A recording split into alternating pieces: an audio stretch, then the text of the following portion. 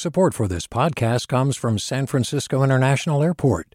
At SFO, you can discover award-winning flavors and unique shops all before takeoff. Learn more about what's at SFO at flysfo.com. Hey, it's Avery Trufelman, host of Articles of Interest, and I've got to say, I've been a fan of KQED ever since I was a little kid, and I would come out to San Francisco to visit my grandma. It was just what we'd always turn on every time we got in the car, every time we were making dinner and turning on the radio. It was always KQED. And then over the years, I've become a massive fan of KQED podcasts because this is local reporting at its best. These are answers to questions you've always wanted to know, interviews with exciting, unusual voices, necessary journalism, all told with love and care and artistry. And did you know that a majority of KQED's funding actually comes from members? It's just people like you and me supporting the programs they love, while also getting access to cool events, behind-the-scenes footage, and so much more. If you want to sign up and be a part of this amazing community, visit donate.kqed.org/podcasts to become a member today. That's podcasts with an S. Thank you for listening, and thank you for your support. From KQED. I'm Devin Katayama, and you're listening to The Bay. Local news to keep you rooted. The Taliban takeover of Afghanistan has been hard to watch, especially for Afghans and Afghan Americans here in the Bay Area, many of whom still have friends and family in the country. And for the people who resettle refugees, there's a big sense of urgency as they try to help Afghan families get here as soon as possible. For past 2 weeks, many families from Afghanistan, from here, reaching out not just to me, to our board members, to our headquarters, and they're just pleading for help. Today, the push to resettle Afghan refugees here in the Bay Area.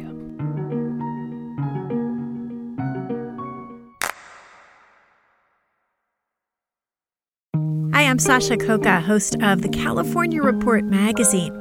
Every week, we bring you stories about what connects us in the giant, diverse Golden State. Because what happens in California changes the world. I love this place. We were once seen as like the place to be, California. The land of milk and honey. That's where you go to Sunshine State, but we just have challenges right now. KQED's California Report magazine. New episodes drop every Friday, wherever you get your podcasts. Hi there, I'm Randa Abdel Fattah from Throughline. If you're listening to this podcast, you know that KQED produces exceptional storytelling that keeps you informed, inspired, and entertained. Their podcasts cover issues from your neighborhood to the entire country and everything in between. Support this work today. You can help us continue to bring quality podcasts to your ears. Just head to donate.kqed.org/podcast. That's donate.kqed.org/podcast. On Tuesday, we spoke with Fauzia Hazizi, Director of Refugee Services for Jewish Family and Community Services East Bay. The organization helps resettle refugees in Alameda and Contra Costa counties. They do everything from finding housing to airport pickups to helping access health services. Really, just anything people need to adjust to life in the Bay when they first get here. Most of the refugees JFCS works with in Afghanistan provided support for U.S. personnel, and the pace really picked up in the first 2 weeks of August. Of course, we didn't anticipate that turnaround be so quick and fast. We thought that we might get more refugees, and we have to be kind of prepared for them.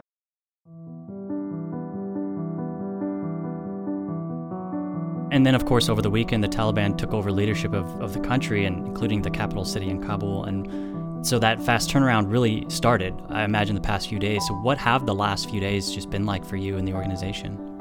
It was something that we didn't anticipate as an organization. And personally, since I am from Afghanistan, it was extremely emotional because I have immediate family members back home. As a person who is leading a program, I have to be strong for the team. And at the same time, the emotions. Yeah. People of Afghanistan experience barbaric acts by the name of war. The families that we got, they're terrified, they're upset, and they left their loved ones behind. And they don't know if they ever will be able to meet them again. Have you been in contact with your friends and family in Afghanistan?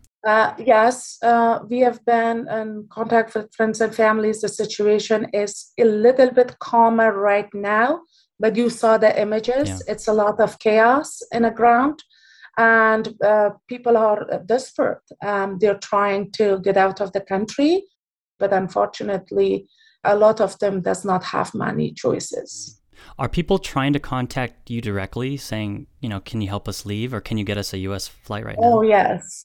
Yes. For past 2 weeks, many families from Afghanistan, from here, reaching out not just to me, to our board members, to our headquarters, and they are just pleading for help. Please help. Our family is in an extremely bad situation. They will kill us. Of course, we provide guideline for them, guidance, how to start the process. This is the information. This is how you can start the process. But we, as an organization, as a resettlement organization, there is not much we can do. Well, let's actually talk a little bit more about what happens now, because in the statement that you wrote on the JFCS website a few days ago, you mentioned, how your organization has already helped 6 families relocate to the East Bay, and you're expecting to resettle 60 more by the end of the month. Is that still the plan? And is there anything else you can share about how that process is going or will go? The confirmed travels that we had through regular flights, all of those flights has been canceled. And that's because of what's been happening over the past few days. Because, yes, no regular flights are allowed to take off from the Kabul airport. The only flights that are able to fly from there is the military cargo flights. The only hope that I have that it might, for the military cargoes to transport those folks, and then the allocation start afterwards and they will send it to local affiliates. If we would have get 3-4 families per week, probably it would have been, now it would be 10 families or 15 families per week. I had a family that I assured personally at 8 o'clock in the night. The next day, they were arriving at the San Francisco airport during the weekend.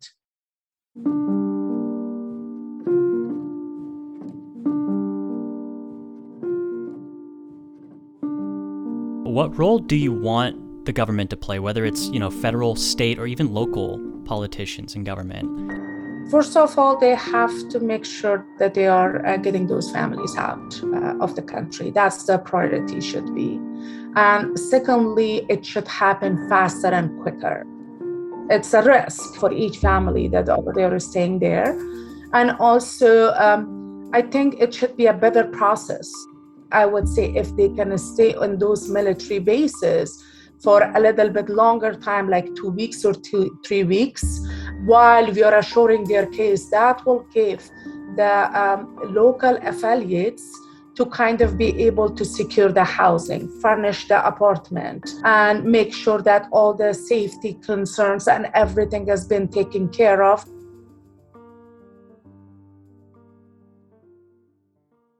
At this point, I think all the providers who is involved in a resettlement process, from the health ministry people and from the social service administration, from social security administration, they all should kind of have an expedite process for their benefits, for their documents, and making sure that all the clerks and everybody is well oriented about this process, because most of those families are now coming without visa as a parolee status. So it's really important for providers who are working on ground and local level, they should be well oriented about the status, about the process, and make sure that the resettlement process will be as smooth as possible for those families, because resettlement by itself is extremely overwhelming process.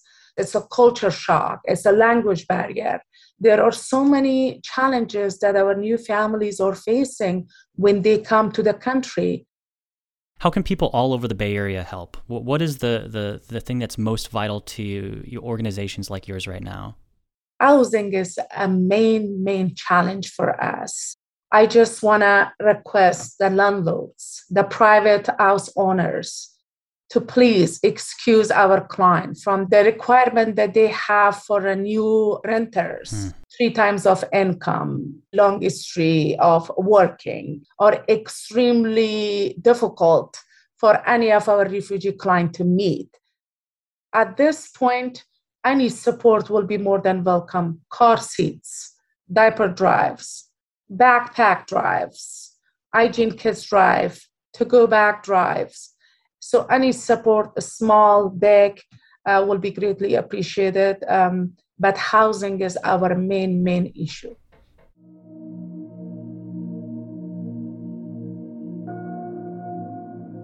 What do you want people here in the Bay Area to understand about this moment that everybody's seeing play out on the news? As a person from that country, one thing I want to say that what you're seeing in the media is not even 5% of what's really happening in this country. There are so many security issues. People's lives are in risk. For the folks that they are coming, the frustration level is really high.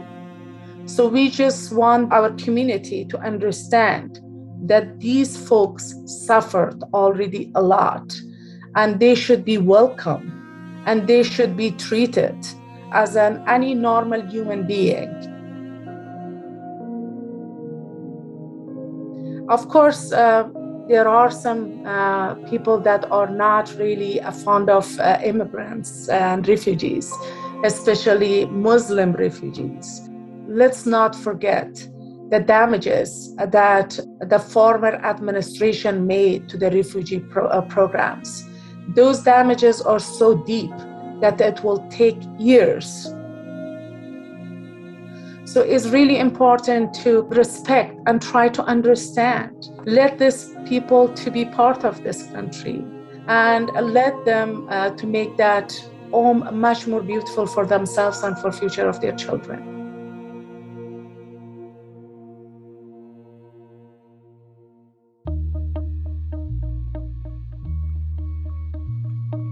On Tuesday, the Biden administration announced that Hamid Karzai International Airport in Kabul is open for military flights and limited commercial flights.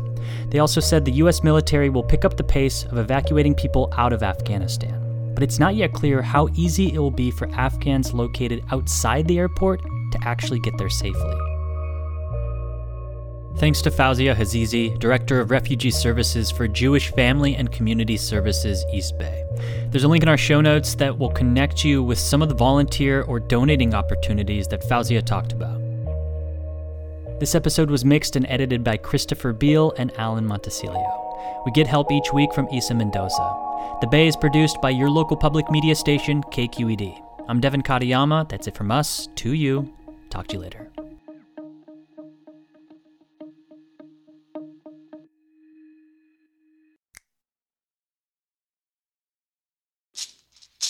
Hey, it's Glenn Washington from Snap Judgment, and if you love what you're hearing, and I know you love what you're hearing, please consider becoming a KQED member.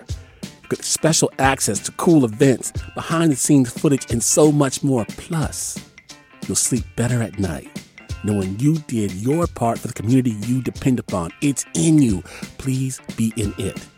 Visit donate.kqed.org/podcasts to sign up now. That's podcast with an S. Thanks.